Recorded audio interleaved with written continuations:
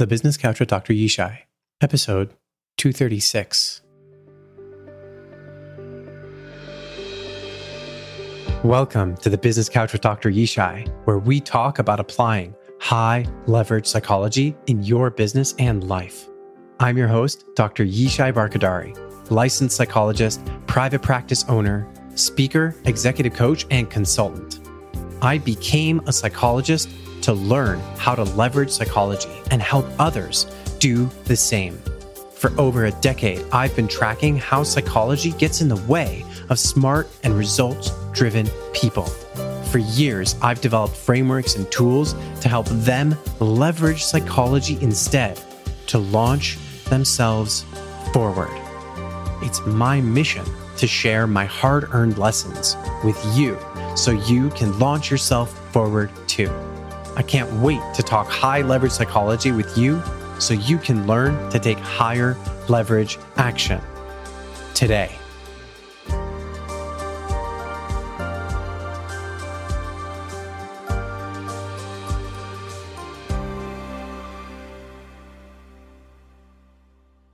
So let's talk higher leverage psychology.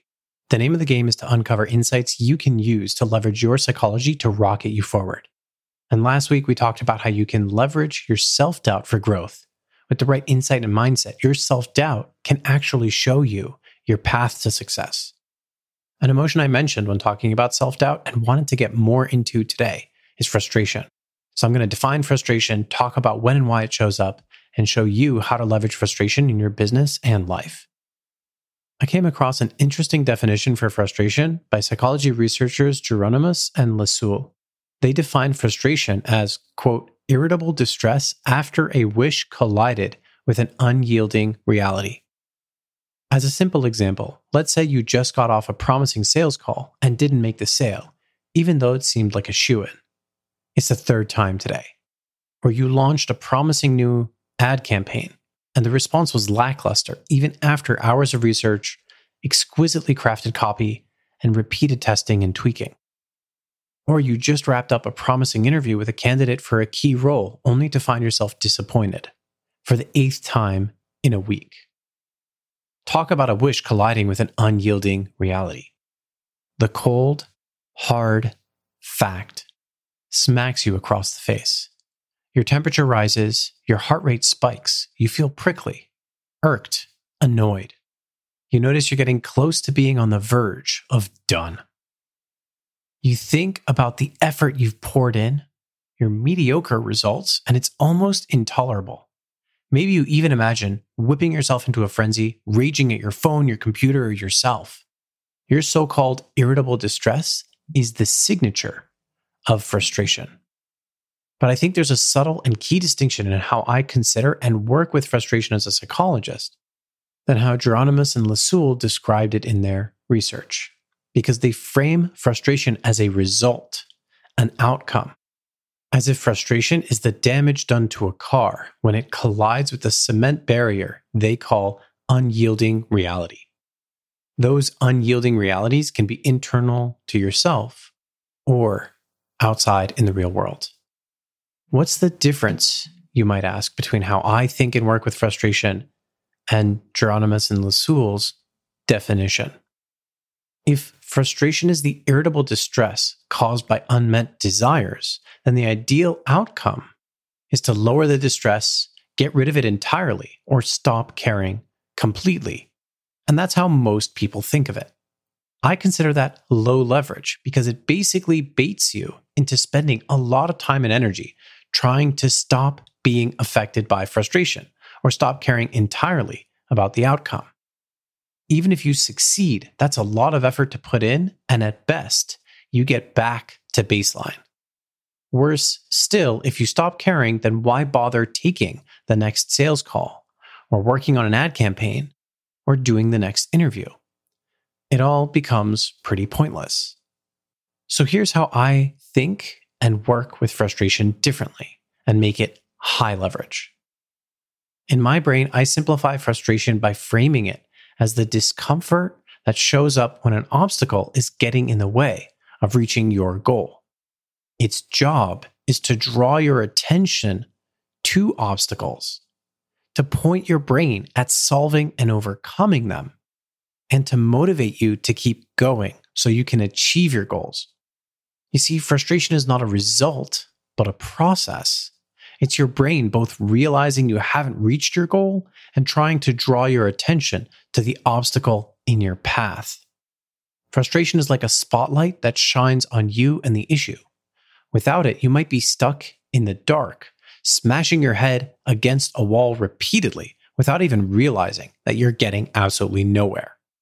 The key here is recognizing that what your frustration really wants is for you to overcome obstacles and achieve your goals. Think of it this way. If insanity is doing the same thing over and over again and expecting different results, frustration is the emotion that keeps us sane. Because it's the emotion that tells us what we're doing isn't working and prods us to figure out how we need to change, adapt, and take a different approach to accomplish our goals. So here's what you can do to leverage your frustration better in 3 simple steps. 1, take a moment to realize and reframe your frustration as an internal driver that wants you to achieve your goals.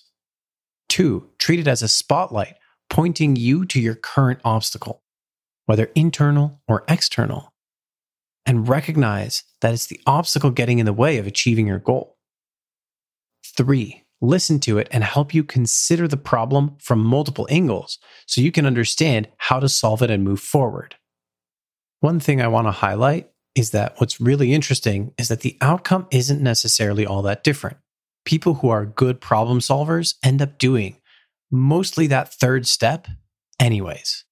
However, the real difference is when you can understand and connect your frustration to the motivation, the focus and attention on the problem, and the desire of achieving your goal, that instead of having to fight your frustration and still work on overcoming the obstacle, your frustration becomes your ally, your friend, and your rocket fuel to really get you into that mode faster.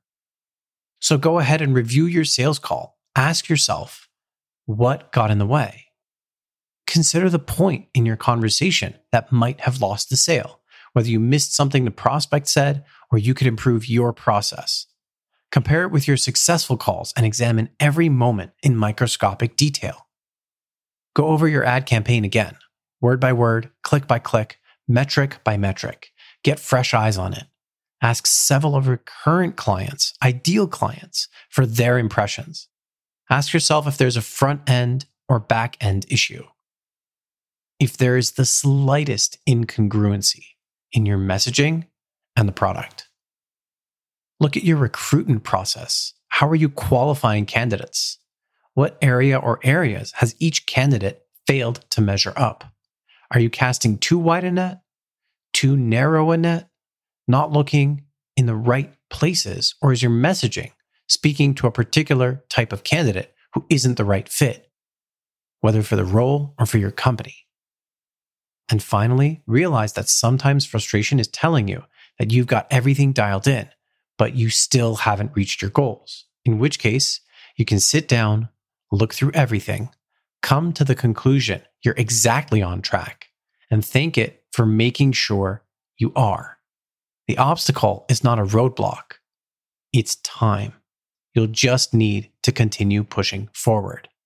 And I say that as the rule out option after you've really worked through all of this, because frustration is really there to help you understand when there's an obstacle in the way. And since you know that frustration wants you to accomplish your goals, you can get it to throw its support behind you. And on that note, I'll see you next week. Thanks for listening.